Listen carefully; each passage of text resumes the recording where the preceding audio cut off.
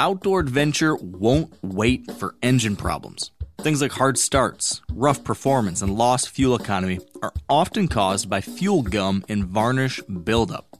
Seafoam can help your engine run better and last longer. You simply pour a can into your gas tank.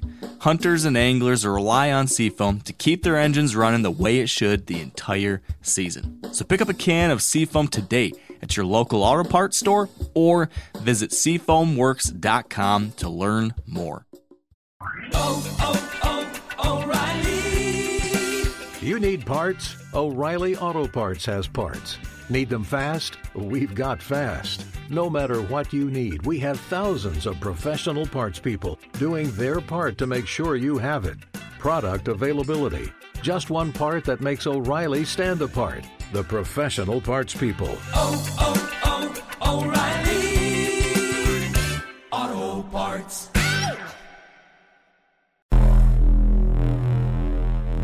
Welcome to the Wired to Hunt podcast, your home for deer hunting news, stories, and strategies. And now, your host, Mark Kenyon. Welcome to the Wired to Hunt podcast. I'm your host, Mark Kenyon, and this is episode 317. Today in the show, we are finally recapping our epic backcountry canoe-in whitetail hunt in the Boundary Waters Canoe Area Wilderness of northern Minnesota.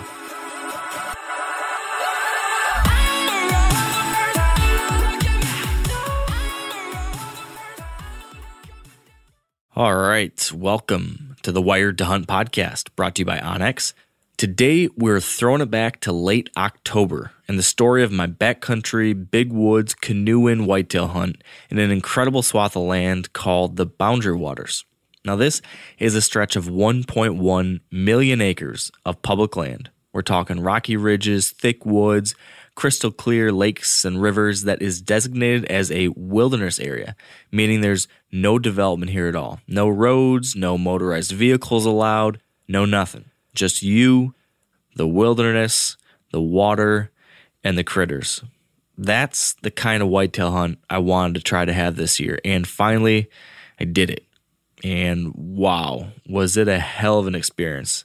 So today we've got the recap of that hunt with myself and my 3 hunting buddies that joined me for this trip. So we're going to hear that whole story. And then we have a second part to this podcast too. And the reason we're having that is because I was originally intrigued by this area, the Boundary Waters, because of a whole big controversy that's been brewing around it over the past few years. There is this series of very risky sulfide ore copper mines that have been proposed to be put in right on the edge of the wilderness area, this very watery landscape. And it's going to present a really, really serious threat of pollution that could damage that watershed and could threaten the wildlife and the water that so many people have come to love. So I'd heard about all this, but I wanted to see it for myself. I wanted to understand what was up for grabs here and then see if we could learn a little bit more about what we can do to help protect this place. So after you hear about our hunt, we're going to be joined by Lucas Leaf. He is the executive director for Sportsmen for the Boundary Waters, and he's going to help us, learn a little bit more about this controversy and what we as hunters and anglers can do to help keep this place intact and healthy. And trust me on this one, it is a place worth seeing and saving. So, without further ado, let's take one quick break, and then we'll get right into the story of our wild and challenging Boundary Waters whitetail adventure. Do you feel at all ostracized because you were the new person as part of the group? What's ostracized? Oh, here we go. Here it is. It starts. And it begins. I was this guy in the podcast once. I think you all were there.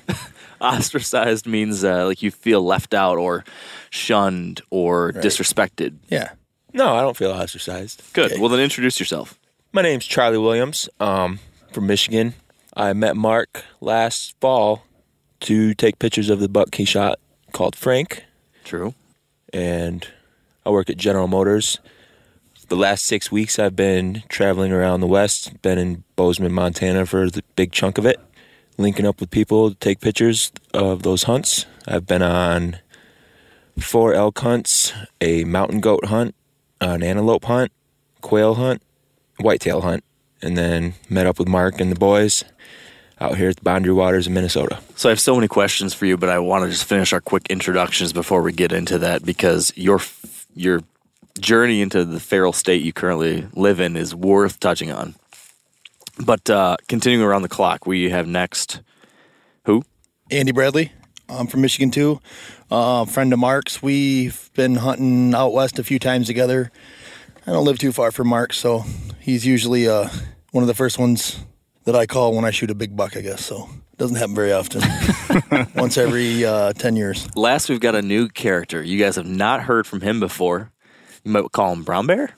You might call him Stickfish. You might call him Wormy Water. Or you might call him Furter. Yep. Josh Hilliard. Yep. Do I need an intro too? Yeah, sure. All right. Just in case they're new. From Michigan. Work for QDMA. Been friends with Mark for a long, long time. How long? Well, second grade? Second grade. Second grade. Can you believe that? Second grade. Second Yeah. grade. Wow. That's back when they were in a yo-yo club together. But we can get into that later. We were actually 7. We weren't 14 and looked like we were 7. We were actually 7 when we met. You guys should see this picture of Chuck, which I'm sorry. I'm glad he did it because I was going to. That was He doesn't the- want to be called Chuck. No one else can call him Chuck. All But right, so there's a Freudian slip. yeah. Charlie showed us a great picture of his first buck. Just sweet buck. And Yeah, your first awesome buck, buck. your first buck was a really impressive deer. You never really did tell us the story of how you patterned that deer. We're going to talk about our Boundary Waters hunt here shortly, but I think before we talk about the Boundary Waters hunt, can you give us the Cliff Notes version of how you patterned and killed such a great buck when you were 7 years old? Yeah. I'd been hunting this buck all bow season, and there was these 2 fence rows that met. So I always sat on the corner. Well, this buck, he'd come out of the woods, and there was this certain spot in the fence row that he'd always cross. And this was when I was younger and didn't know as much, and I was like, man, he keeps crossing there. I need to put a stand up. And it was almost gun season. So I put the stand up the week before, never got a chance to hunt it. And then opening morning comes around, and a good buddy lived down the road. I went to his house for breakfast, had biscuits and gravy. Well, I was all pumped up, ready to go shoot this buck. I knew it was the day. Shooting a single shot 20 gauge with a bead on the end. So I get out there super early, freezing, and then right before shooting light, I hear some sticks snapping. He comes through the fence row, walks 15 yards away, see his outline, see the rack, smoke him. That's it. That was it. I don't know. I was expecting more. Yeah, I wanted. Yeah. What were you hoping for? I don't know. I just thought it was going to be some back and forth, some heartbreak, some ups and downs. There was some heartbreaks. But I'm, you know. See, Like Charlie the- tells it how it is, though. Yeah. But right before I had that stand up, he was working down the fence road towards me, and I had my bow in my hand, and I was just shaking, and he was working some does, and they cut through the fence row, and I was just like, man, I need to.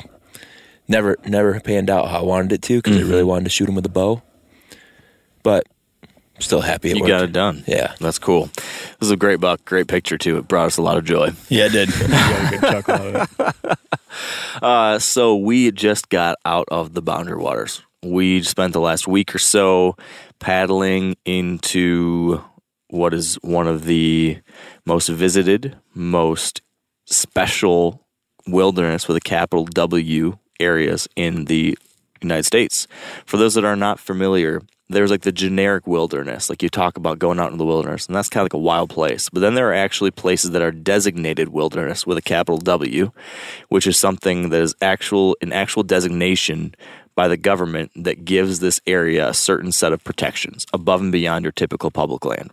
So you've got different categories. You've got stuff like national parks, which are managed for primarily human recreation and use. Then you've got places like national forests, which are very multiple use, where you've got logging and mining and recreation and the protection of watersheds and wildlife and all these different things. You've got BLM lands, which are similar with a multiple use philosophy. But then you have these wilderness areas. This came around in the mid-1960s, when essentially there was this idea that there are some places out there that deserve a special extra level protection to make sure that, decades from now, when development continues, things continue to get bought up, dug up, whatever, that there will still be a few last vestiges of untouched land, stuff that still looks like it did 300 years ago, that still has wildlife, that still has the ability to go into it and hear silence, to go into it and not see lights and cars and people everywhere. So this law, the Wilderness Act, was passed. It created this system to protect these places, and the Boundary Waters was one of those places. 1.1 million acres protected in the Boundary Waters Canoe Area Wilderness, which is where we were just at. So originally, and Chuck and Andy are not paying attention at all. They're sitting in the front seat winking at each other. We've heard this for like the last 6 days. Isn't this beautiful, guys? Yes, we love it. Stop saying that.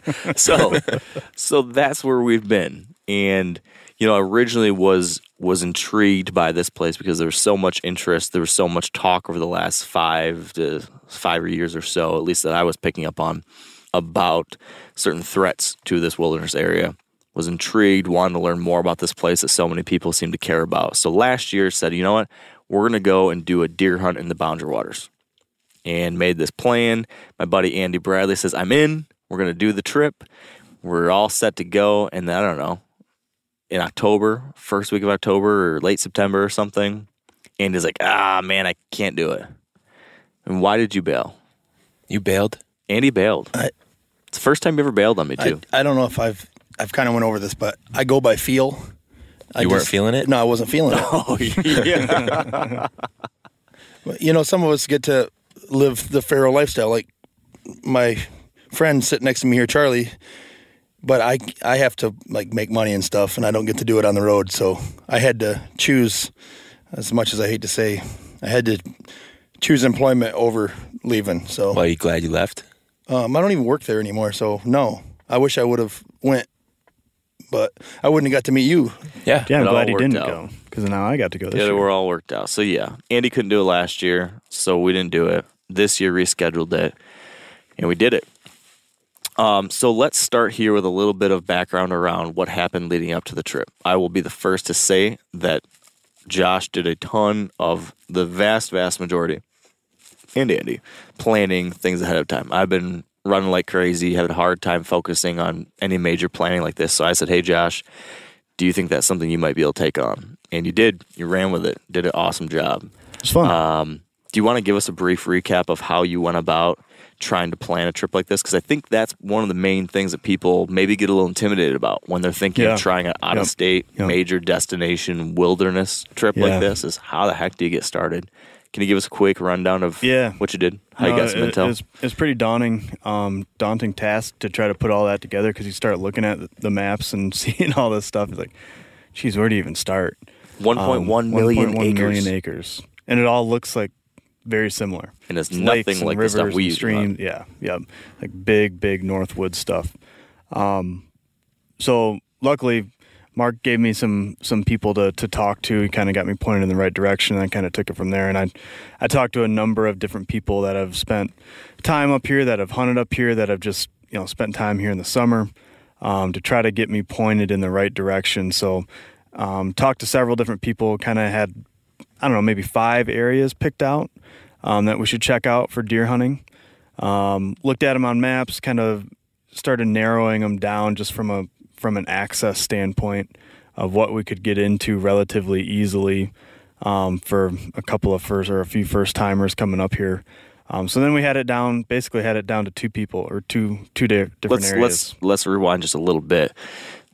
Tell me if I'm wrong here, but the types of people you reached out to other hunters. You reached out to some conservation organizations. Yep. You reached out to some outfitters, like folks that are dealing with people coming in and out, and you reached out to a biologist too, right? Mm-hmm. Yep, I talked to one of the biologists here in Minnesota, and they do a lot of the studies and where the deer are at and where not to go. So all that kind of led into make sure that wherever we went, there'd be lots of deer. So that's just, I think, a key point for people to keep in mind. Like, there's all sorts of people you can talk to, and many times they'll be quite helpful, at least in giving you some general information. Like you said, we had now a handful of different ideas, like check out this region, check out this region, check out this region. If you hadn't done that, one of the major spots I was curious about was on the total opposite side of the wilderness. There was a place where there was a big burn, and I thought, well, that would be cool. I bet you there'd be some activity around there, but come to find out, there's very few whitetails over there at all, mostly moose. So that was a great thing that we wouldn't have known if you hadn't talked to these folks. Yeah, it was just got a ton of help from numerous different people of different backgrounds that kind of got us pointed in some decent directions, and then kind of just went from there and picked out a spot. And when we got to the canoe outfitter to get our canoes and who did we go with? Who helped us with all that? Northwoods Outfitting. There we go. They were a huge help, big time help. They took a lot of time with us even on the day that we got here and kind of looking at maps, and we kind of made a last minute game time decision of a different spot to go. Yeah, I think that we need to provide some context as to what this area is like, how you're moving around, how you're getting things done. The way it starts is you have to pick an entry point into the wilderness, and then you are typically going to be canoeing a river or a lake, and then you're going to basically use rivers and lakes as highways to get from place to place to place. And then in between waterways, there are something called portages, which are essentially just trails that connect you to the next water source. And so what we were trying to figure out was, all right, how far can we get, or which regions can we get to with our canoes, with all the gear we're taking in? How difficult are these portages? I know there's some resources online that gave you some intel. There are some great resources online, websites that show you pictures and give you difficulty ratings and all that kind of stuff to the portages. I still feel like Adam, or the guy we talked to, Adam, I think was his name, he was more helpful there in person, actually telling us, well, that one you're going to have to go over some steep cliffs or whatever, and you might not want to take that with all your stuff. So that was good. And we went in heavy. We had a lot of stuff, so we had to be pretty mindful of that. Yeah, so let's talk gear. So we, just prior to our hunt, a big storm had pushed through northern Minnesota and the northern Great Plains, and so there's supposed to be snow and wind and rain and really nasty. And so when we were packing, like in the couple days ahead of time, I know we were all thinking, like, man, it's gonna be cold and nasty and wet. So like I had heavy like rain gear and cold weather gear packed, and we had, I guess prior to this, we'd even talked about this, but we got a wood-burning stove and a wall tent that we were able to rent and use. So we had a wall tent. It was a pretty cool, small A-frame wall tent. We had a small, packable wood-burning stove. We had 2 canoes, and all those things we rented from Pierogies. Pierogies? Yeah. I always want to say pierogies. And so we got all that gear from them. And then as far as our own equipment, we each brought our bows. We each brought a cold weather sleeping bag, a sleeping pad, backpacking cook stove, fire starting equipment, food for the however long it ended up being that we were in there. Boots. Like 2 different pairs of boots, like rubber boots and hiking boots. Right, because getting in and out of the water, we didn't know what that situation was going to be like. So Andy and I brought in like hip waders. You guys had knee highs. All of your basic hunting equipment. We had a strong debate about whether or not we should bring like our saddles and sticks in or not, if we would need that. So we brought a couple saddles and a couple sets of sticks, but not all of them. Fishing gear. What else? Bows and arrows. Andy brought a little. Oh, and Andy brought a shotgun, a little 410 packable shotgun, which was clutch. So that's what we packed in with. We set out to the entry point, got the canoes out there, got loaded up, and started paddling in. Before we got started, where was everyone's heads at? Josh, when we were unloading all of our equipment, me and Andy noted that Josh was like back and forth, spinning around in circles, walking in circles, looking at his gear. What were you thinking at that point? I was just anxious. Like, I haven't done a trip like this. Like, I've spent some time on the water, but not paddling all this gear across lakes and rivers and portaging it. I just had some anxiety leading up to it, like what we were actually getting ourselves into. Andy? It was kind of, I don't want to sound like a know-it-all, but it was exactly what I was hoping it would be. Like when we got there, until we got to some of the portages, I wasn't ready for that. But it was just the layout and the way the water, like slow moving rivers between lakes and things like that. It was just, I was ready for it when we pulled in. I was ready to get in there. What do you think, Charles? You came into this you weren't as involved in with most of the planning. You were kind of tagging along on a lot of different trips and just joining people and enjoying that experience and documenting it a little bit. Where was your head at? Man, I think the whole time I've just been going into everything with an open mind and just ready to see and experience everything to its full capacity.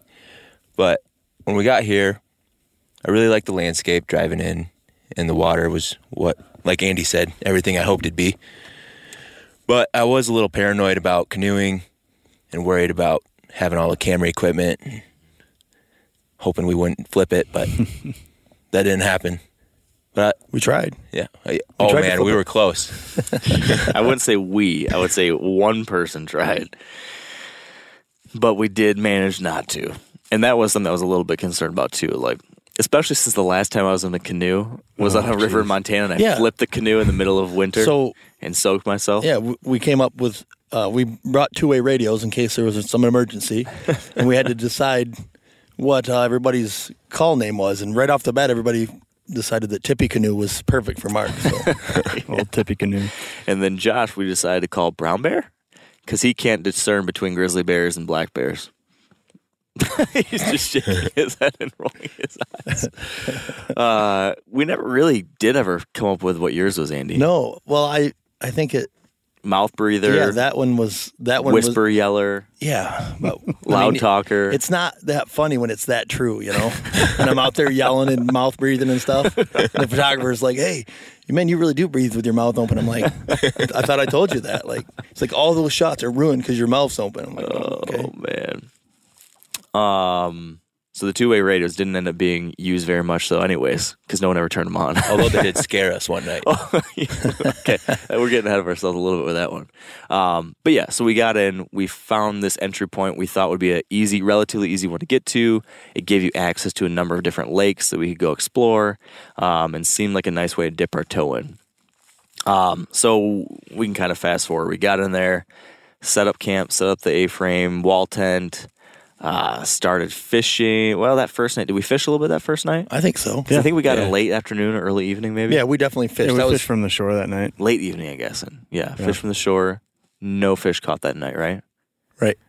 We kind of scouted a little bit around.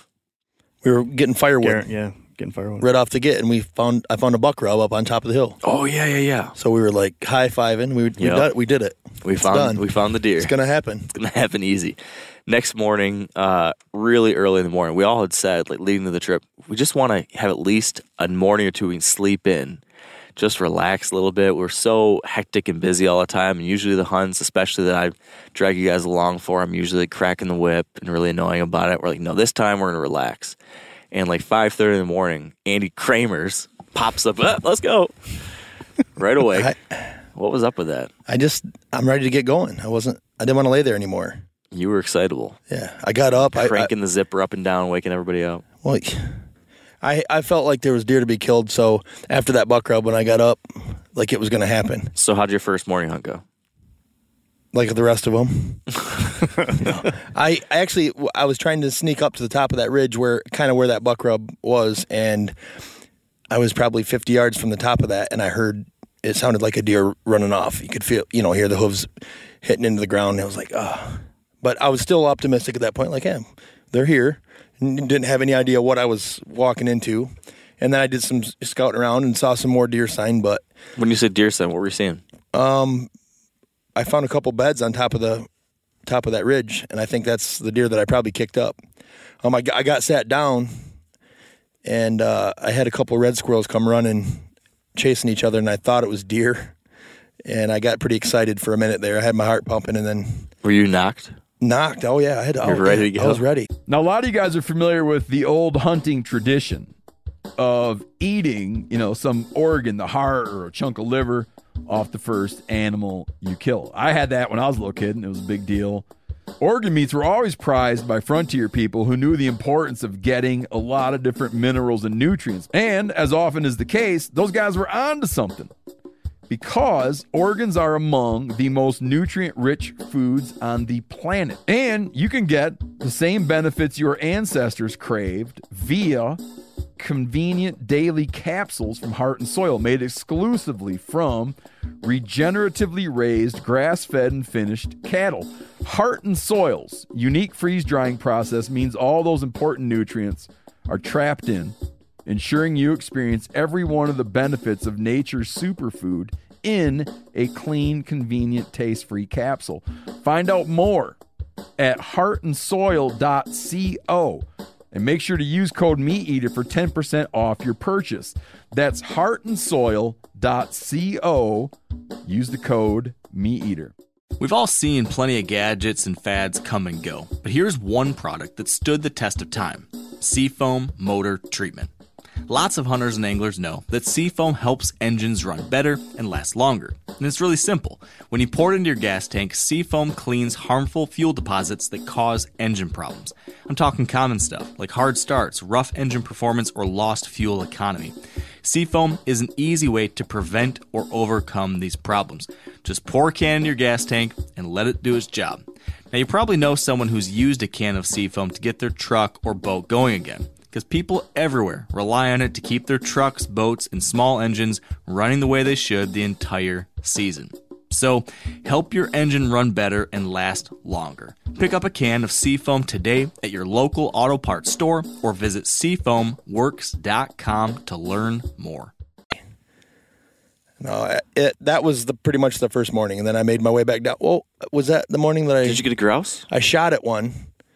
I took some feathers off of a grouse with my bow and launched an arrow into the, I don't know, still, we're going to swing back around and look for it, I think, before we leave. Yeah, you lost a few arrows, huh? Yeah. So let's describe the terrain, I guess. So we just said like there's all these lakes and rivers. There's hundreds and hundreds of these lakes and rivers and everything. But then in between all of that is this big northern woods. Like I think this would be called like a boreal forest, maybe? Or no, that might be, I don't know. I'm going to backtrack on that. North woods, big woods, forest, and then this Canadian Shield rocky kind of surface. So you've got these big rocky ridges, big rocky points jutting out into the lakes. Everything's rocky. Quite a bit of topography. I mean, Way lots more of than ups I was and downs. expecting. Rugged stuff. The visibility is very, very close. Like your neck Minimal, thick. yeah. Is a You rat's cannot nest. see. Can't shoot a bow more than 15 or 20 yards There are usually. very few places you could shoot past 20. A lot of places we were setting up for like 10-yard shots. Right. So that first morning, you came back though. Like we did still sleep in. You came back. Yeah, it was pumped. There's deer. There's Yeah. sign. I spooked a couple. Right. It's game on. Yep. And then also you'd seen some grouse. Yep. And you I had a saw two shotgun. grouse right You behind saw two grouse right when you behind went the out? tent, like 10 yards from the tent. Right. So we got all set up midday then and did some fishing. And I think we caught fish on the first day, right? Well, Andy caught fish. Andy caught fish. It's true, boys. First fish was your big pike? Yep. Wasn't huge, but it was right in the wheelhouse because it was at over 30 we couldn't keep. Right. So it's just under that, probably In the 20s. 25 inches, something like that. Yeah. Nice one, though. Yeah. And let's summarize the fishing. We fished that lake.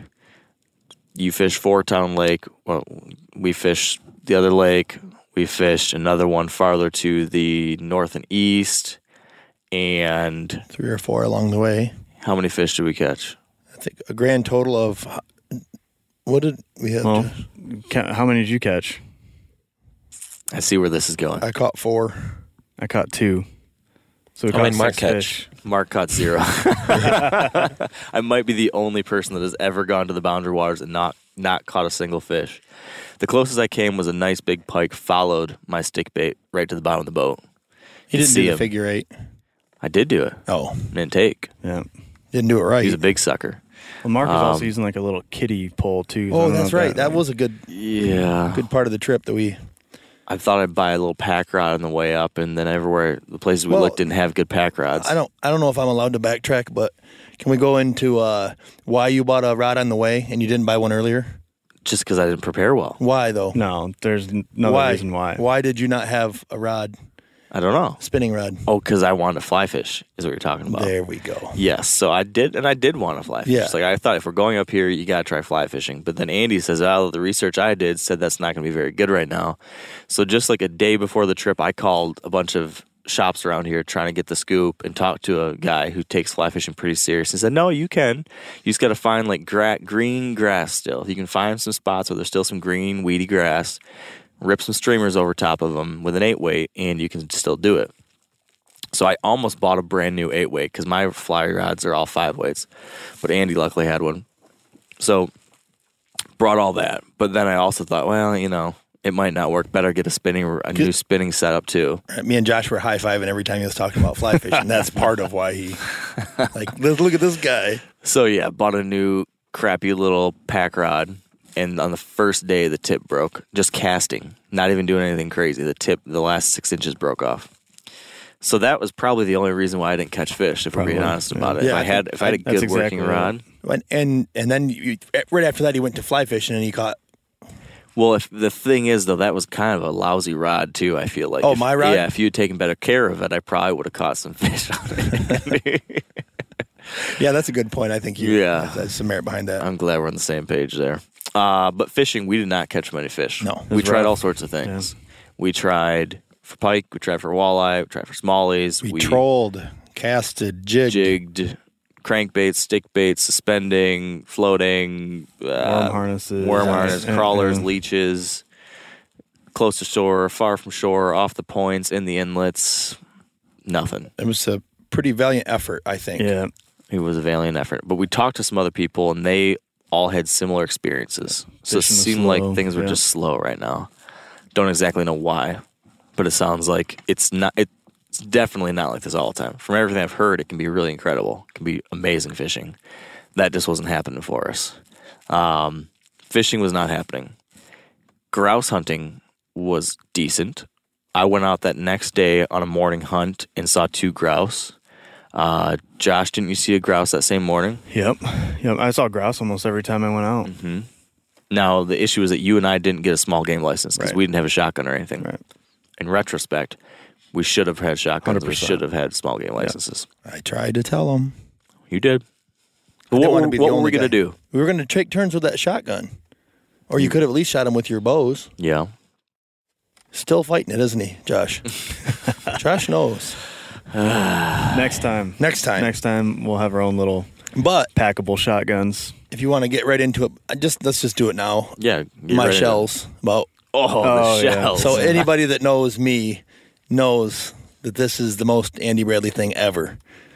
Go ahead, Mark. I think you'll be more eloquent. So we know one who isn't eloquent. Sorry, Ferder. Unbelievable. We're going to go out and try to shoot some grouse because Andy had seen some that morning. So Andy's like, all right, yeah, got to find my shell. So he starts digging through his bag, and he's got shit strewn all over the place, strewn all everywhere. We've been there for less than 12 hours. And this is just how it is with Andy. Yeah. He'll pull a pack of tuna out of one pocket, and then he brought a tool bag with him, a DeWalt tool bag. That's what my food goes in. Always. I mean, you just don't know what you're going to get. But he tore his whole thing apart, cannot find the shells. So he says, you know what, dang it, I'm paddling all the way out of here. He packed his stuff up, paddled all the way back out, down the river. Josh talked him into that too. Yeah. And then drove all the way back to the nearest town, bought new shells, came all the way back. $25 for a box of 410 shells. That's very crazy. Yeah. Came all the way back, paddled all the way back, got to camp, fiddling around, looks in his backpack, another pocket. Oh, here's my shells. After all that. And I told you guys, I didn't have to tell anybody that I found them. I could have left them in there and just been like, man, I wish I wouldn't have forgot the shells. But I'm not that guy. So you did come out with it. Yeah. That was good because we got a good laugh out of that. Yeah. God, we laughed a lot. Yes. We laughed a lot. My stomach hurt. Yeah.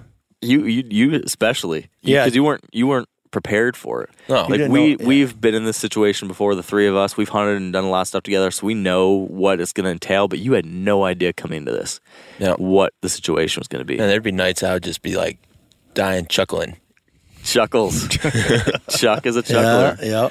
What did you, rewinding the tape even further, what did you think about like just being thrust in the situation with 3 random dudes? Because we'd only met once. Yeah. Didn't know these guys. Were you nervous about that? What if we were complete jerks?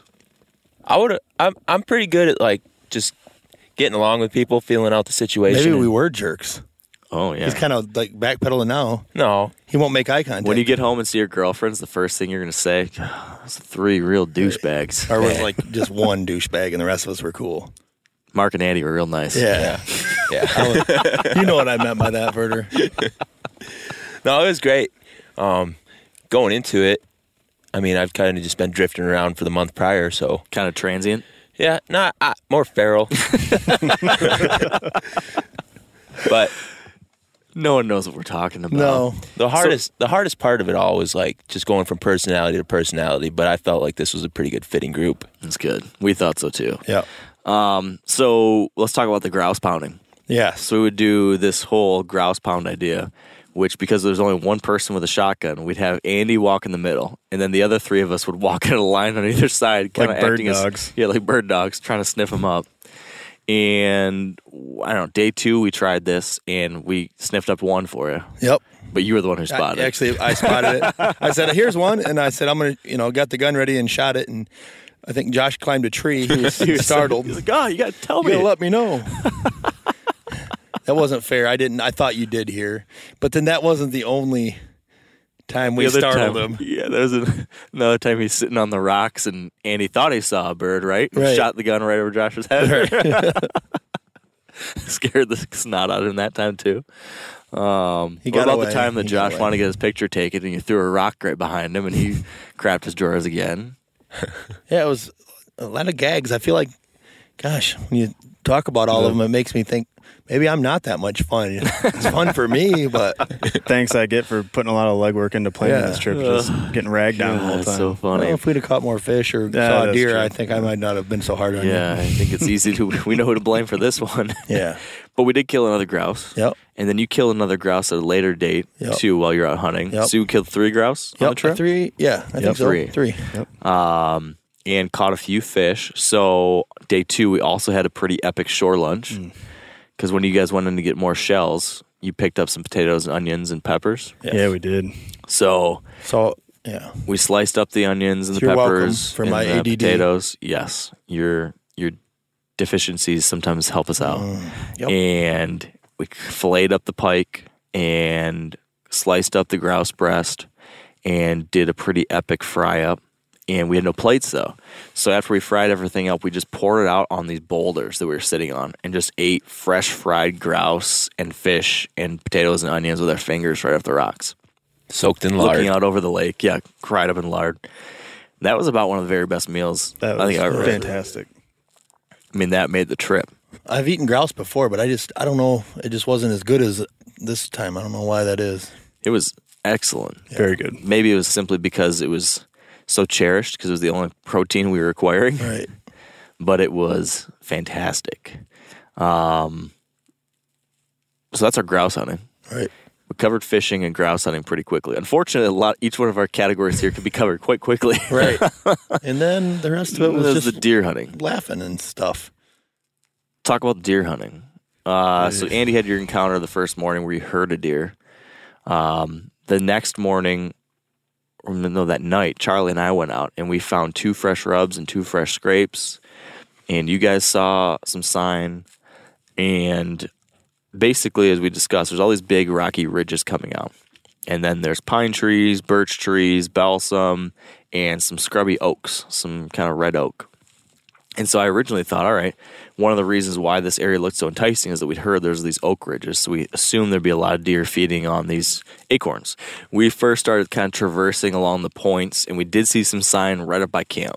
But ultimately, all the sign we found was right there next to camp. It was. Yep. I think we found 4 scrapes total, 5 rubs total, and tracks and droppings, all of it within like 150 yards camp. Yep.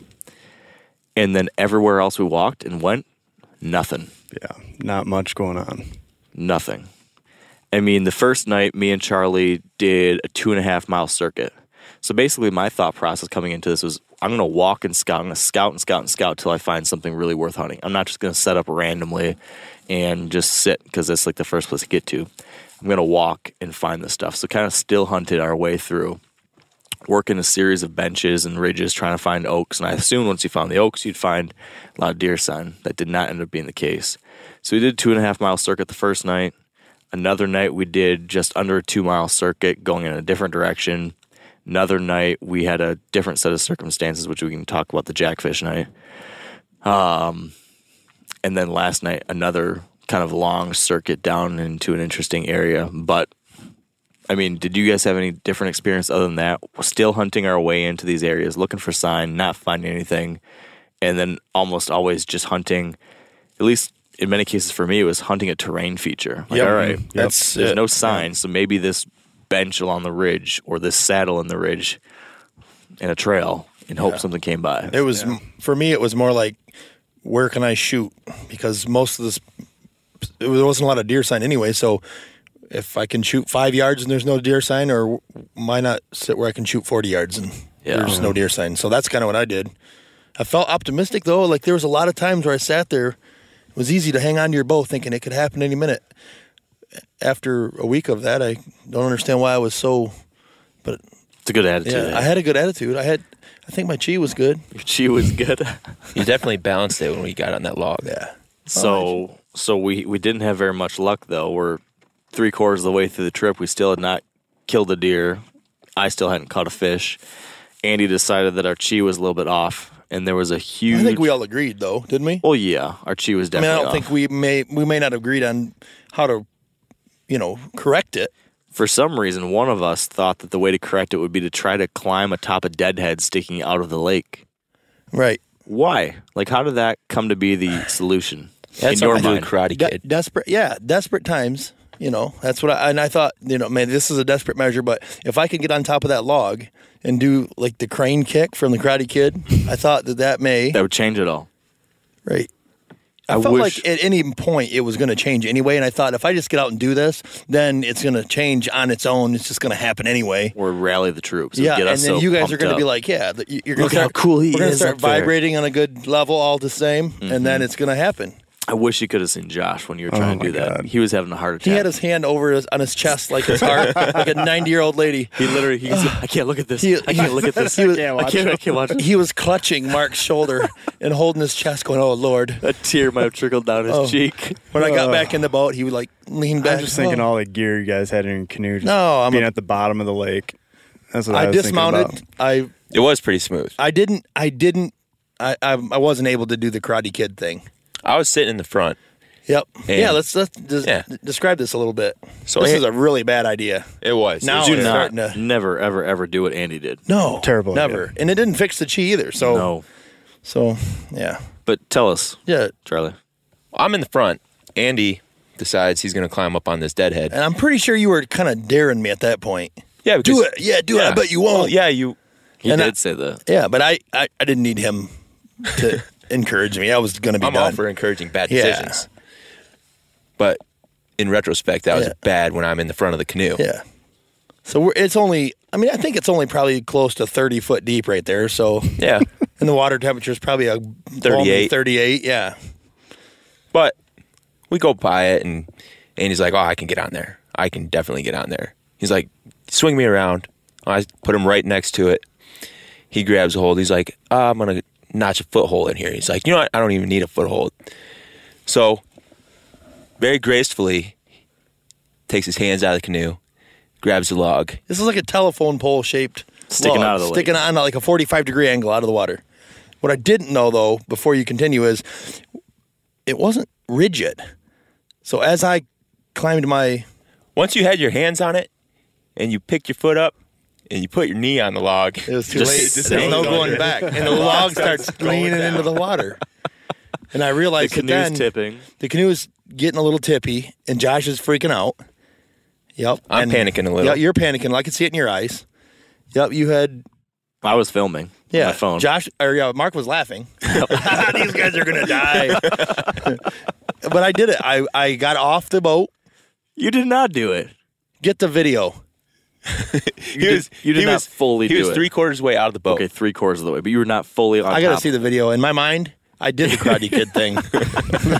So I feel like And he was wearing a life jacket, so that was one safe part. Yes, he was wearing a life jacket. Chuck Maybe- had a life jacket, but I don't know if it was buoyant enough to hold him up with the 40 pounds of stuff he had wrapped around him. So, would you have floated? Yeah. Okay. Might have been head first. Here's the video.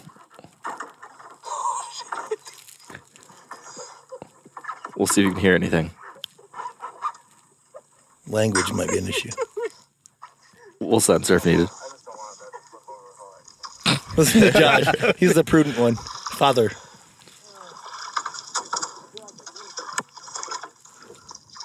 Right now he's leaning out. The canoe's tipping. He's holding onto it. 2 legs still in, and then he came right back in. Your legs never left the canoe. One of my legs did. One of your legs did. But you still had the foot inside the canoe. Yeah, I don't believe that. You had a knee on I'm it. going to go with 3/4 weight because 90% of his body weight was on that log. My body weight was on the log at one point because It dunked. we can talk it about dunked this right all day down. if you want. But either way, it doesn't It change did the help fact Archie. that Archie stayed out of line or whatever was going on. So we were all hunting, hiking around. You guys were basically doing the That same was for thing the I was grouse doing. pound. that Well, day. trying to do a grouse pound. That didn't work out. But the deer hunting, did either one of you have a different perspective on the deer hunting, a different tactic you tried, a different thing you're thinking about, other than cover country, Yeah. check out terrain features, look for signs? Trying to cover some. It's just so loud. Like all When- the leaf cover was when there down. wasn't any wind. The first very- day was awesome Yeah. that I got up because it had been raining. Yeah. And everything was wet and it was great. I didn't even notice how quiet it was. But then the next day Later the in sun the- came out yeah. in the wind and it was like, holy man, there's no way to sneak anywhere. Yeah. Yeah, you had a real hard time sneaking anywhere because it was just so loud and crunchy and trying to weave your way through all this stuff. I mean, there's not like any deer major trailways that you could walk and No field edges here. no field. No. I mean, so it was just tough walking. But I kind of did like a combo, like tried to cover some ground, and then if I saw a good spot where I could see a little bit, I'd sit down for a little bit and try to keep going, or try to sit up on top of one of these ridges where I could look down into some of these drainages that are going down to the water. But yeah, very little sign, few piles of scat here and there, but not much. Yeah. So we ended up hunting the whole trip, and we saw 2 deer total. The 2 deer total were spotted when we had actually portage to a new lake, portage across several lakes. portages, yeah. To this new lake, and we're going to fish it during the day and then try to scout and hunt that evening. And we're starting to troll along the shoreline, going to get fish. And then Andy, you turned and you looked at us and you said, I said it really quiet, I think, didn't I? "There's a couple deer over there." Real stealthy, like. they were running when I saw them. Yeah. So when I yelled, I don't think it had a lot to do. I don't think that I yelled anyway, but You basically whispered to us though that there was a couple deer, right? Deer. deer right here. Yeah. And so you and Chuck were in the canoe together, and you kept paddling, and me and Furter had not gotten past the point yet, so we backed up. So we split up. You continued past where the deer were.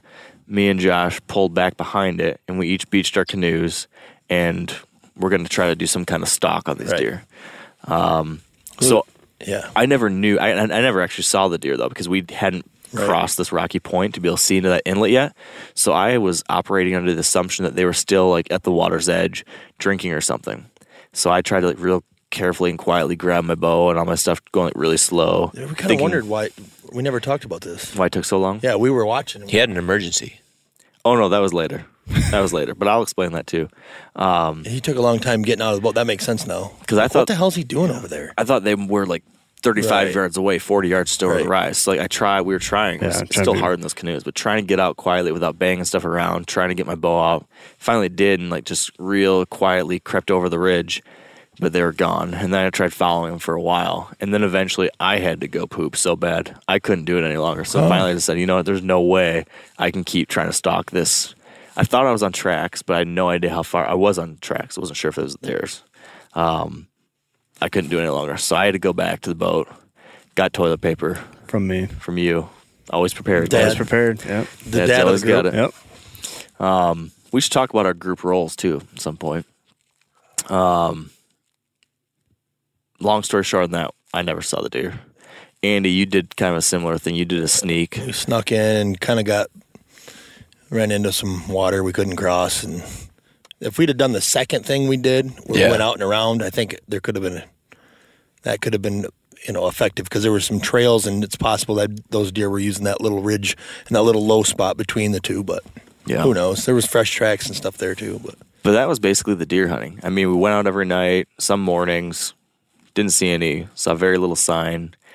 After that, What were the deer expedition- numbers? Oh, well, what was it? 3 to 5 deer? 3 to 5 deer per square mile. A lot of the areas, some places like 0 deer per square mile. Yeah. So guys I was talking to, there might have been 3 to 5 deer in the zone we were hunting. I feel like and there could have been more in some areas and less. If we had it to do over again, do you feel like we could have hunted smarter in right behind our camp and maybe been effective? That's the one thing I kind of regret. I think if we did it over, going to Jackfish. Jackfish Bay would be the. I mean, the terrain there was more open. Yeah, which we could was have nice. gone to that other bay. And I agree with what you're saying, Charlie. I think what that area gave us was more country to work because it was obviously very hard to cover country in a stealthy fashion walking over land. Right. So if I could do it over again from a deer hunting perspective, I would have gotten to a bigger lake, a much bigger lake, like this one we went to where we saw those 2 deer. And in a situation like that, you just paddle to totally different areas, and then you just slip in right off the water and hunt, 50 yards in from the water. Yeah, like that's probably not a bad idea. Or even try to replicate what happened that one day where we Just saw deer off the sightings. bank. Like get up really early in the morning, Or crack of dawn, just start paddling the lake, glassing the shoreline. Once you spot deer, beach yourself, move. and then make a stalk through the land to them. That might have been a more productive means of doing it. Our way certainly didn't work. one of them could have stalked him. The other one would have had to stay back and fish. Oh, you're making a reference to... I wouldn't do that to you. What happened? I took you where I thought the deer were going to be. We both sat over there. It was a good time. Yeah. What else would we have done differently? Because we didn't shoot a deer. I honestly think We didn't see a deer. we could have done better at camp. If we would have Honestly. been a little smarter around camp. Yeah. We started grouse hunting it. And Yeah. walking Well, all over. I feel like we didn't realize how little sign we were going to see other than that, though. Yeah. Right. We kind of blew that up. Like, we're going to go over here and see sign. Yeah. Assuming that, why wouldn't we assume that? Right. Because the first place we parked, we're like, hey, look at there. A deer. Buck rubs. Yeah. Buck rub. Just didn't end up being the case. Yeah. We just kind of lucked into the first deer sign, and that was kind of the most plentiful sign that we saw the whole trip. So the deer hunting didn't go as we would have hoped it would have. The grouse hunting was decent if we had all had firearms. It was and a way pretty to good get for them. me. Pretty good. The fishing didn't go as we would have hoped. But still, as we left, we all kept talking about what an unbelievable experience this was, how awesome it was. All throughout it, we were commenting about how amazing it was. We haven't done a really good job of explaining why any of that stuff, why it was so cool. Let's talk about like our favorite moments on the trip. I definitely have a couple that stand out for me. Do any of you guys? Probably a lot of our favorite. We'll let you go first on the favorites because I think we're going to have similar Very ones. similar ones, probably. Yeah. So I think my first favorite was our second night of hunting, I think. Me and Charlie had been out hunting together. We got back to camp, and then you two had been in another zone. You paddled back after dark. Yeah, we're right in front of you guys sitting on the rocks. Yep, sitting in the canoe, and we were sitting on the rocks. You pull up to us, and we're just kind of like recapping the night's hunt, and all of a sudden we hear a noise. I'm like, shh, quiet. And then all of a sudden a pack of wolves lit up across the lake. And we all just sat there in silence, listening to these wolves, doing what wolves do. And of all the time that we've spent out there doing things like this between us four combined, I think this is accurate, unless, Charlie, maybe you had heard some before. I've heard a couple before. You did hear, okay. Well, all the time that I've done it, and you guys have done it, we've never had heard wolves howl. I'd heard one single howl one time. Never anything like this, though. So that was like such a cool experience to hear that. I mean, without sounding cheesy, like I don't know if there's anything more emblematic of wilderness than, a pack of wolves howling. It just makes you feel like you are in it. Yeah. And that happened that cool. night. It was so cool. Awesome. So we heard them that night, and then the next morning we actually heard them again in like a feeding frenzy or they're something, going like crazy. yipping and howling and barking and going nuts. So that was pretty cool to hear. So that was my top moment. Probably that was one of the major things. One of was them, like, God, I hope that we get to hear wolves. I knew there was a lot in the area. Maybe not great for our deer hunting, but that'd be a cool experience. Yeah. We had that, and we're hearing it while sitting out on a rocky outcrop. The water on the lake in front of us is glass, so still. The stars are shining so bright above us. Reflecting off the lake. There's just a little bit of orange and pink on the horizon, just a tiny bit that just allows you to see the etched out outlines of all the pine trees along the horizon line. I mean, just the most beautiful thing you ever saw. And then the wolves. I mean, it's a moment I'll never forget. Yeah, it was cool. awesome. So take us to the next one. I think I know what it's going to be. Mine would be, so one of the after several of the portages, one of the days that we saw the deer on our way back was we were paddling with our headlamps, which is pointless when you're in the middle of water big enough that you can't see the shore with your headlamp. So we finally realized that maybe just turn them off. And once we did that, it was like the whole sky just lit up. Like there were so many stars, and you could literally see the stars reflecting in the water. The water was flat enough that you could see the Big Dipper reflecting, and that was pretty cool. Yeah, just shooting stars everywhere. Yeah, all sorts of shooting all stars. Of us, at least one of them. Yeah, saw one shooting star. So quiet. Yep. So that was something that too we didn't talk about was when the wind died down. When we first got in there, like as we were getting in, it was just like it was a weird like silence. hauntingly quiet. Yeah, really entered a whole new You world. didn't want to like everybody was whispering. Almost Except everyone Andy. except for Andy. Well, I was doing my version of whispering too. Shifting bass lines. Yeah. You just yeah, get a exactly. different bass line you're working off of. But yeah, the silence was kind of it was just weird. I don't know. I mean, I'm sure we've heard silence before, but I don't know why it seemed different, but it did. Like, I remember thinking about shooting a grouse with that shotgun. I'm thinking, man, I don't know if I want to be that loud. Like, I don't know. There's something weird about that. Or there was another time where I was at camp and you were across the way a little bit in the boat, and I wanted to let you know that me and Charlie were going to go out hunting. Right. And I looked at you. You're like, I don't know, 100 yards away or something, and very easily I could have hollered. Right. Said, hey, we're going to go hunt. But it just seemed like Right. almost sacrilegious to The break wrong that thing silence. to do, yeah. Just seemed like you shouldn't break that. Yeah. And It was cool. so cool. I mean, Yeah, I don't want that to sound nerdy, but it's not something you thought about. It just, when you were in the moment, it was just like, God, I don't want to say anything now. Like, it's hard to explain. I don't know. we didn't shoot a deer. We shot a couple grouse. We didn't catch a lot of fish.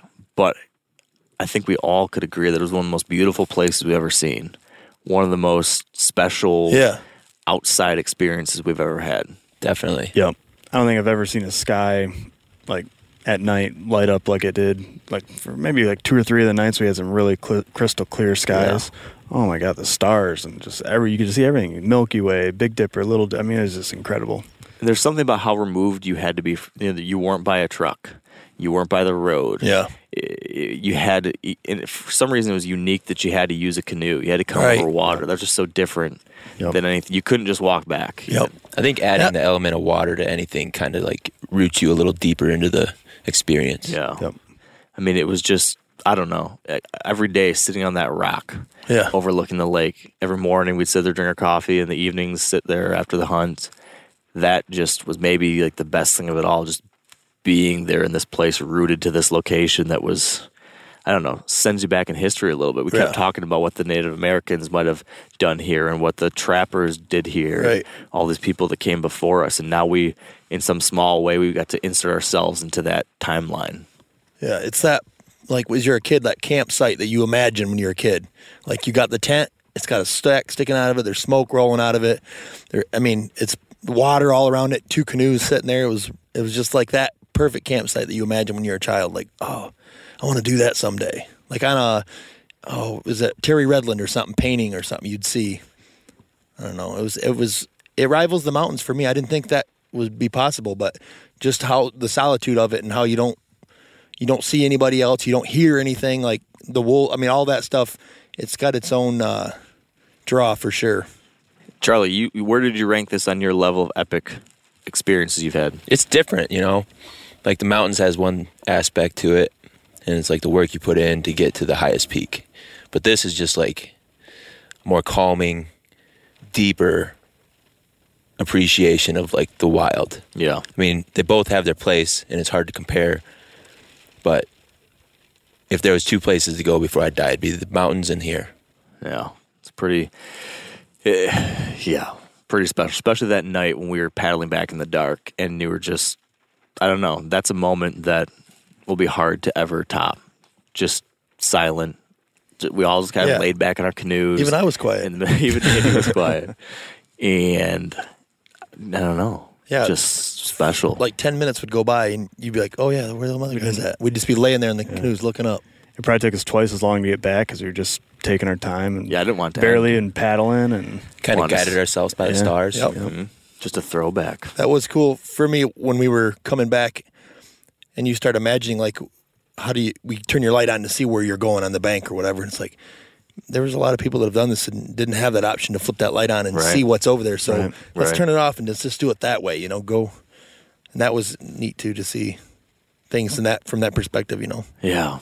So what final takeaways did you guys have from this experience? We didn't come back with a bunch of protein. We didn't have that kind of success. But what's your final thoughts, final outcome, final takeaway, lesson learned, anything like that coming out of this whole thing that you're leaving the Boundary Waters with? Anyone want to jump on that? I'll go first. I mean, it's a place I definitely want to come back with, like, my family, like, for a summer trip. Like, we scratched just, like, such a tiny little surface of it.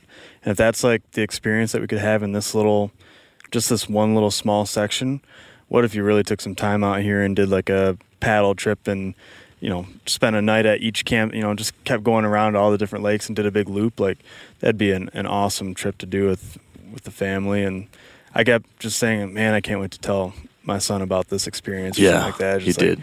How do you even put it into words though, or pictures don't do it justice? There's just gotta bring them. Is a different experience than anything I've had, I think, on a hunting trip. So yeah, definitely. Charlie? I'd say that it's like it really opens your eyes to the experience of it all. Like, even though it was a hunting trip, we weren't successful in that aspect, but made new friends, had a hell of a time, a lot of laughs. So, although hunting is important and like a way to get food, it's also about like the places it takes you and the things you can see. And there was a lot of that. And a lot of the small moments stick out, like the beaver slapping at you guys, and scaring cool. you, yeah, that was that was loud, and all the other cool stuff that you see. Yeah, there's a lot of little things like that. I kind of forgot about that already. Yep. It's like, dang. There's so much to take in. Yeah, we did a fun thing to start a couple nights, and Josh started doing an audio journal on his phone. Yeah. So each night in the wall tent, we're all laying there, and we'd all try to recap everything that happened that day. And it sounded stupid at first, but it was actually kind of cool. Right. We'll I didn't think it ever sounded stupid. Yeah, thanks, Andy. Yeah. I thought it sounded awesome the whole time. I got ridiculed the first night for doing it. Yeah.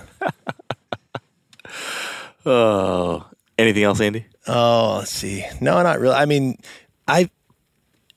this is the feeling that you always have when you leave, but I just feel like that we could have killed deer if we'd that on our little island there. I feel like if we'd have just done it a little bit different and played that a little smarter, maybe canoed into there and just didn't push, but you don't know that. We just didn't push in there, just found the sign that we found early on and just sat up on it and tried, those early mornings or, right before darks and maybe, but I mean, it was just going to be a deer was going to have to choose to walk by you in the middle of this 1 point whatever million. Yeah.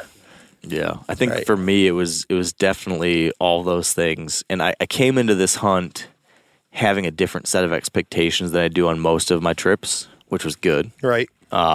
We've talked about that. Yeah. It's a little different Mark Kenyon than there used to be. A little bit. Not quite as I'm still gung-ho, but I'm also trying to open my eyes to the larger experience, kind of like Charlie was saying.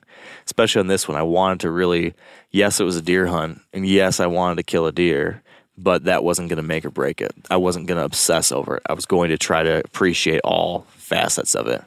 It's more fun. Oh my gosh, it was fun. Over the course of the last 6 weeks, one common thread that I've experienced with all the different people and all the trips I've been on is everybody has taken a minute to like soak in where they are. Like, it doesn't matter if we're pounding through lights out, going up 2,000 feet elevation gain and just like sucking wind, but like we stop and we just like look and like, man, how cool is this? Right. Everywhere we've been. It's just like, that's what it's all about. Yeah. And I think that's one of the really cool things about hunting is it gives a lot of us an excuse to go out into these places and interact with them in a way that really forces you to engage, not just drive through it, not just walk through it, but get out there, sit quietly, think about what's happening. That's a great opportunity, privilege we have as hunters to get to do that. But I will say, that what this experience reminded me of too is to, when we're thinking about our hunts and we're thinking about our plans for the fall, I've definitely been guilty in the past of trying to plan, like, where can I kill? Like, I'm going to do this because I think I can kill a big buck. I'm going to go here because I think it's a great chance to shoot something. I'm going to go here because, there's a whatever. This is a great reminder of the need to look outside of that sometimes and remember the broader experience. And we're sitting in Charlie's truck right now, and he has a little fortune cookie sitting on his dash. And it says, "It is important to broaden your horizons day by day." And I think that's so true. And I think this experience we just had is a perfect example of that. We all went beyond our borders. We all went into an area and a style of hunting and an experience we've never had before. And we learned something new. We experienced something new. We all came out of it, I think, having a really, really, I don't know if it's life-changing, but definitely, I think every trip like this is life-changing in a way. Alters something. Yes. We had a powerful experience. We had a really memorable, interesting experience in a wild place that just makes me so appreciative that we have places like this still. Yeah. And I think that's the final thing I would add is that, what had intrigued me to do this trip originally was I kept hearing about so many people that cared about this place, that wanted to try to keep this place from getting polluted, that wanted to try to make sure that it's still protected in a pristine state, that it stays wilderness. So many people were fighting to keep that. And I was, I wonder why so many people care so much. And now that we actually went in there and saw it just for the week that we were there, I totally get it now. Yep. 100% understand. You should maybe talk about one of the reasons that's important right now, because I don't think you touched on that about the mining and stuff. Well, what we're actually going to do right now is we're going to hit pause on the podcast. Okay. And we're going to get back that's right. Okay. and chat with a couple experts, one or two experts on the topic to get the latest intel on what is happening right now with the Boundary Waters and a set of proposed mining leases that are threatening this location that probably deserves a little bit of extra care. I want to look the same the next time I come back here. I want you to bring your son back. Yeah, We can drink the water straight from the lake. Got to boil it still, Josh. Got to boil it. But you can drink the water. It's not going to be polluted. There will be fish in the water. There will be wildlife drinking the water. There'll be places you can canoe into and listen to wolves and see loons and watch a sunset. That's worth fighting for as far as I'm concerned. For sure. Now, a lot of you guys are familiar with the old hunting tradition of eating, some organ, the heart or a chunk of liver off the first animal you kill. I had that when I was a little kid, and it was a big deal. Organ meats were always prized by frontier people who knew the importance of getting a lot of different minerals and nutrients. And as often is the case, those guys were onto something, because organs are among the most nutrient-rich foods on the planet. And you can get the same benefits your ancestors craved via convenient daily capsules from Heart and Soil, made exclusively from regeneratively raised, grass-fed, and finished cattle. Heart and Soil's unique freeze-drying process means all those important nutrients are trapped in, ensuring you experience every one of the benefits of nature's superfood in a clean, convenient, taste-free capsule. Find out more at heartandsoil.co and make sure to use code MeatEater for 10% off your purchase. That's heartandsoil.co. Use the code MeatEater. We've all seen plenty of gadgets and fads come and go, but here's one product that stood the test of time: Seafoam Motor Treatment. Lots of hunters and anglers know that Seafoam helps engines run better and last longer. And it's really simple. When you pour it into your gas tank, Seafoam cleans harmful fuel deposits that cause engine problems. I'm talking common stuff like hard starts, rough engine performance, or lost fuel economy. Seafoam is an easy way to prevent or overcome these problems. Just pour a can in your gas tank and let it do its job. Now, you probably know someone who's used a can of Seafoam to get their truck or boat going again, because people everywhere rely on it to keep their trucks, boats, and small engines running the way they should the entire season. So, help your engine run better and last longer. Pick up a can of Seafoam today at your local auto parts store or visit SeafoamWorks.com to learn more. All right, I am now with Lucas Leaf. Welcome back to the podcast, Lucas. Thanks again for having me, Mark. Always nice to be on. Yeah, excited to be able to have this follow-up chat because last year, I guess it was, we originally chatted about this trip I wanted to do, and I was trying to learn about what was happening up in the Boundary Waters, and now finally a year and a half later, it's happened. And what we've done in this podcast so far is we just recapped how our hunt went, but now I was hoping to bring you on here to just get us all up to date as accurately as possible, rather than me trying to recount what I've read and what I've heard. I'd rather you, who's been so involved with it, get us up to speed on what's going on in the Boundary Waters. But before we do that, can you just really quickly give us the cliff notes of who you are and how you are involved with the Boundary Waters? Yeah, absolutely. Name is Lucas Leaf. I'm the executive director at Sportsmen for the Boundary Waters. And currently one of the main issues that we're working on as an organization is proposed sulfide ore copper mining within the watershed of the Boundary Waters Canoe Area Wilderness in northeastern Minnesota. It's 1.1 million acres of public lands and waters. It's within the Superior National Forest. The Superior National Forest holds 20% of the fresh water in the entire national forest system. That's 3 million acres out of 193. That proposed sulfide ore copper mine is owned by Antofagasta and has a wholly owned subsidiary company called Twin Metals Minnesota that is proposing this specific type of mine very close to the edge of the Boundary Waters. Byproduct of this type of mining is sulfuric acid and tons of other heavy metals, also called acid mine drainage. The main issue with that is this type of mine has never been done in the U.S. without polluting in some form.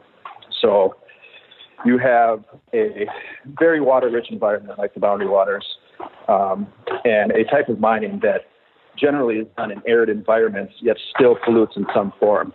So putting those two together is quite an issue here in Minnesota specifically because of how water-rich that area is up there. And so what tell me more about the risk of that specific location. I've seen and heard about the fact that a lot of this, because of the way the water's flowing through the watershed, it's particularly placed in a dangerous area for the rest of the wilderness. Is that right? Yes, absolutely. So the exact spot that it's located is right outside of Ely, Minnesota. Most of the mining facilities and proposed mine sites are up to within a quarter mile of the border of the Boundary Waters. And the potential for pollution rolls up through the Cowishiway River, which goes in and out back into the Boundary Waters itself, and would flow up through the potential pollution would flow up through the Boundary Waters into Voyageurs National Park, Rainy Lake, all the way up to Hudson Bay along the United States and Canadian border, along Minnesota all the way up. So there's a vast area that could be potentially polluted by this. And this is not only a water-based issue, this is a wildlife-based issue. This is an economic issue. The list goes on. So it's very detrimental to the outdoor economy that the Boundary Water supports as well.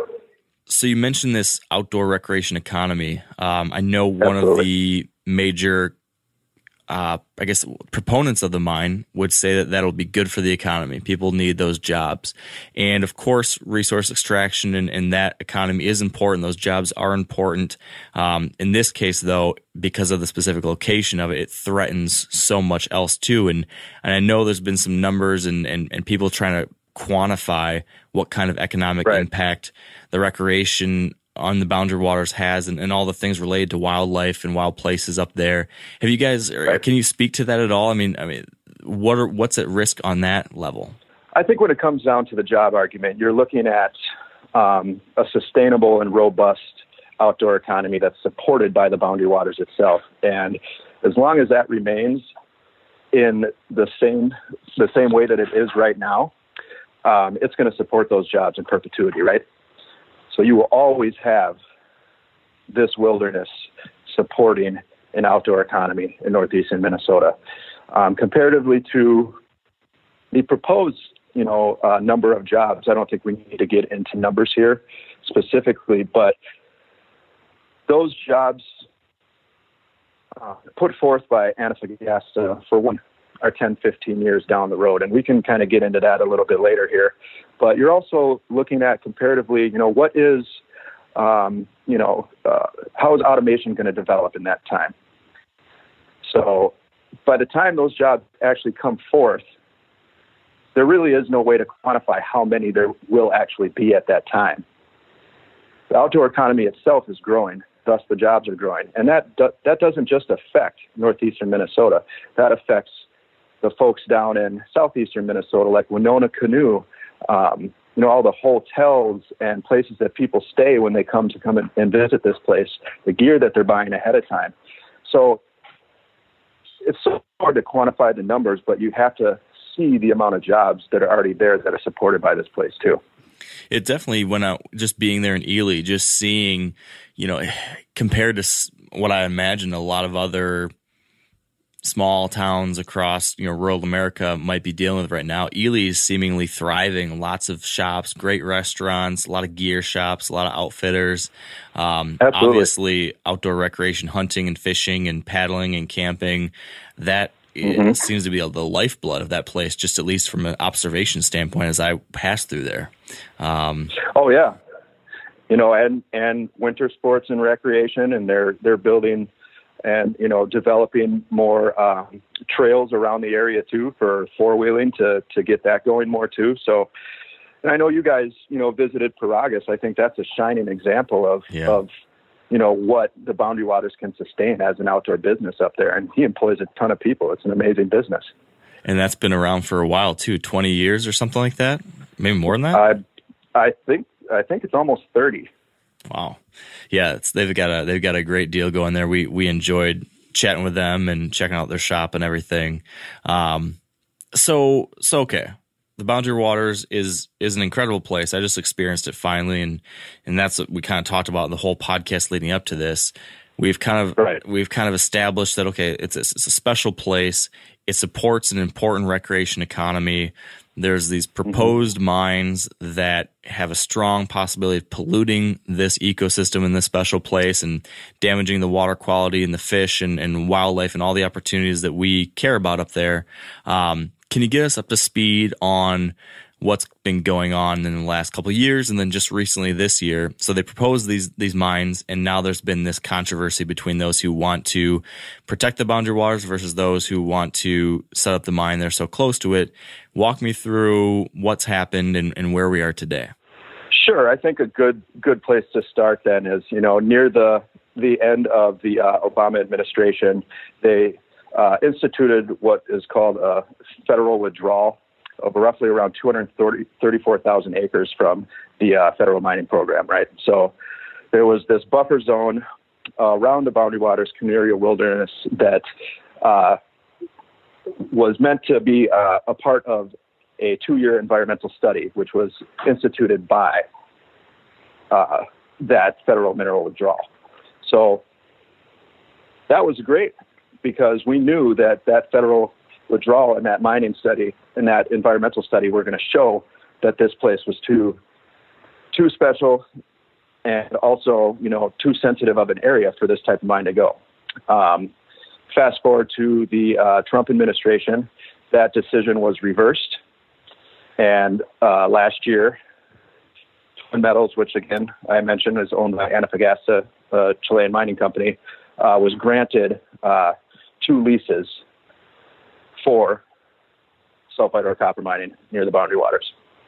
So where we're currently at with that is, again, these leases are highly contested, because of their proximity to this wilderness.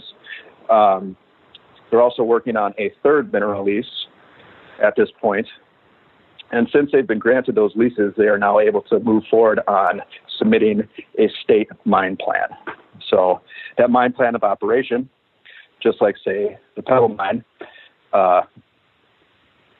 is, Twin Metals is evaluated on the basis of those permits rather than leasing.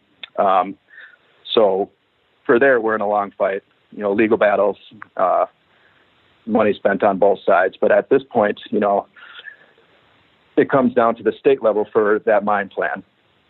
So the permitting process will begin once they submit that mine plan, which will be somewhere towards the end of this year is what we've heard. Then that kind of brings the battle down to the state level, and our senators and legislators, especially our governor as well here in Minnesota. So what can be besides that? Go ahead. I was gonna ask if you don't have more on where that's at. My next question would be simply, is there anything the average person can do at this point? Oh, absolutely. I mean, we're in a perfect position now for folks to be making calls to their representatives, to be making calls to Governor Walz, writing to the newspapers, holding events. Honestly, the sky is the limit. Make sure you sign petitions. We have places that folks can sign up, where we set up meetings for them and their legislators. We just need to make sure that we get the word out and that we show these folks here in Minnesota and nationally that this is an issue just like Yellowstone and Pebble and Bears Ears, right? It's an issue of national importance, and people's voices are most important right now, and that's really what we need folks to do. So keep spreading the good word, talking about it, making sure that our legislators know that this is a special place and needs to be protected. Absolutely. and all of that. That makes a lot of sense to me. So any other final things we need to know about this? I guess one thing we do need to check off on is just for those that are wanting to learn more, where should they go to learn more about the issue, to learn more about the Boundary Waters and how they can help? Yeah, please visit our website at sportsmanbwca.org. You'll find everything you need there to learn more about the issue and also to find out how you can plug into the issue as well and help. We have many great partners that are also helping us with this, like Backcountry Hunters and Anglers and Theodore Roosevelt Conservation Partnership. So you can also find information and follow them for different work that we're doing. And I would just say, make a call. Make a call. It's the most important thing. Write a letter. And, hopefully when this mine plan is submitted and the submittal of this third lease, if they were to get it, we'll also have some public comment period. And that's a great way for people to plug into this as well. So I'd say those are very easy ways for people to help on this and help us nationalize this issue, because the folks that we're going to need to help are not just in this state, they're across the entire country. Yeah. And I think the final thing I would maybe add is, you tell me if you agree with this, but I would also just encourage people to go and see this place for yourself. Oh, absolutely. Yep. Experience it for yourself. I think you'll then come to understand why so many people are making a racket about it, because it really is, I keep saying it's special. And you do need to experience that firsthand, though, probably to really get it. So head out there to Ely, point, Mark. Head there into the Boundary Waters, support those local businesses and those folks that are also fighting this good fight. I think that's a good place to start as well. Yeah, absolutely. I mean, I don't think there's anything more important than actually seeing the place, as it is and for what it is. And the Boundary Waters is incredibly special, and it's a one-of-a-kind place. And, yeah, I couldn't agree more. Perfect. And we'd also be happy to help anybody get up there if they want to contact us, too. Perfect. Well, I'll make sure to get people links again as well for where they can get all this information. And thank you, Lucas, for all of your help helping us as we were preparing for our trip and for giving us this update and keeping everyone so well informed. Yes, thanks, Mark, for having me. I really appreciate it. Sounds like you guys had a great trip, and I'm looking forward to hearing more about it. It was one of a kind. It was really, really cool. So we're planning on going back again next year. I'm not sure what we'll be chasing, but we're planning on going back soon. Nice. That sounds great. Well, if we can help again, we're always there. Appreciate it. All right, that is going to do it. So all I want to do now is just give you one more set of words of encouragement, I guess, to go and see the Boundary Waters for yourself. We've said it 15 times during this podcast, I'm sure, if not more, but this place is incredible. You got to go out there, try to hunt it, try to fish it, camp it, canoe it. It's just amazing. And that being the case, Please join me in standing up for this place. Sign the petition, send emails, let folks know that some places are too special to risk, and this is one of them. Other things I want to mention, I want to thank Paragus Northwoods Company. These guys helped us get set up with our canoes, with our stove and our wall tent. They helped us figure out where we should go, spent time looking at maps with us, just took a lot of time to help make this trip successful, and I want to make a special call out to them. Big help. They're located in Ely, Minnesota. If you're heading into the Boundary Waters, you got to stop there. Get your gear, get loaded up on whatever stuff you need. They got a bookstore, they've got clothing, they've got canoes you can rent, the whole 9 yards. So check it out. Also, make sure you're checking out Sportsman for the Boundary Waters to learn more about what Lucas was telling you about. And finally, speaking of books and public lands and protecting them, my new book, That Wild Country, it's coming out here in just a matter of weeks. It's actually available early on Amazon right now, but it will be available everywhere else starting December 1st. If you want to pick up a copy, it would mean the world. And if you could leave a review, I would appreciate it so much. So with all that said, thanks again for listening. Best of luck in the woods, and stay wired to hunt. Outdoor adventure won't wait for engine problems. Things like hard starts, rough performance, and lost fuel economy are often caused by fuel gum and varnish buildup. Seafoam can help your engine run better and last longer. You simply pour a can into your gas tank.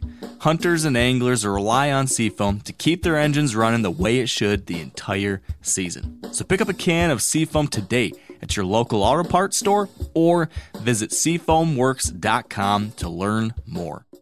I'm sure a lot of you guys remember the old ceremonial hunting tradition of eating the heart out of the first animal you kill.